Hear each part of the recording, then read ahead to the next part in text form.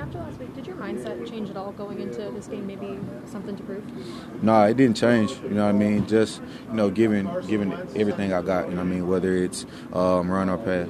When you're on the sideline and you're watching the offense, what was it like seeing Carson back out there leading the offense today? I mean, I've been watching it these past 2 weeks. You know what I mean? He's elusive still. I was saying when he had that one spin out play and he threw the ball down the field, I was like, he might well take the knee brace off because he looks like he don't need it.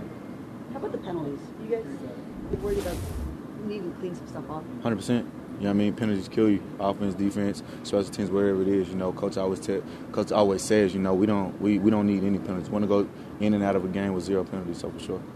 Is it possible that you guys have developed a certain kind of confidence when you get those situations where late game red zone situations at Atlanta, not only in the playoffs but in the regular season today, and then of course in the Super Bowl you had the whole New England out of the end zone. I mean, does the defense get any kind of confidence by being in those situations?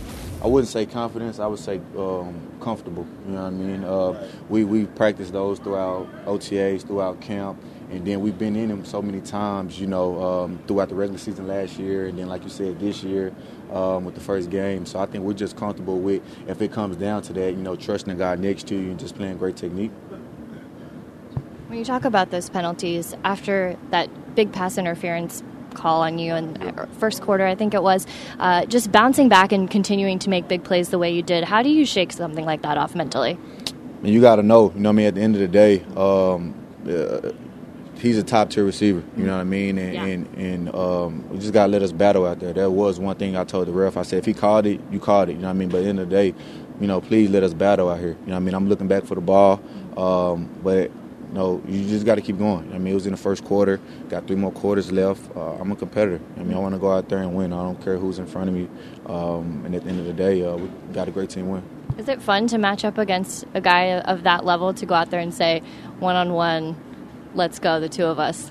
100%. Yeah. As a competitor, that's what you want. That's what you train for. Mm-hmm. You know what I mean? That's what you put your body through.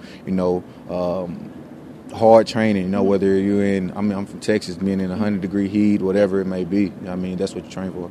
And then I have to ask, what was it like seeing Carson back out there, but what kind of emotional boost does that give the whole team? It's everything. He's the leader of our team. You know what I mean? And he not only shows it, on the field, he shows it off the field. He shows it studying film, being the first one, in the facility, you know what I mean? Not usually the last one to leave. So I think just by him coming back, it was everything for us.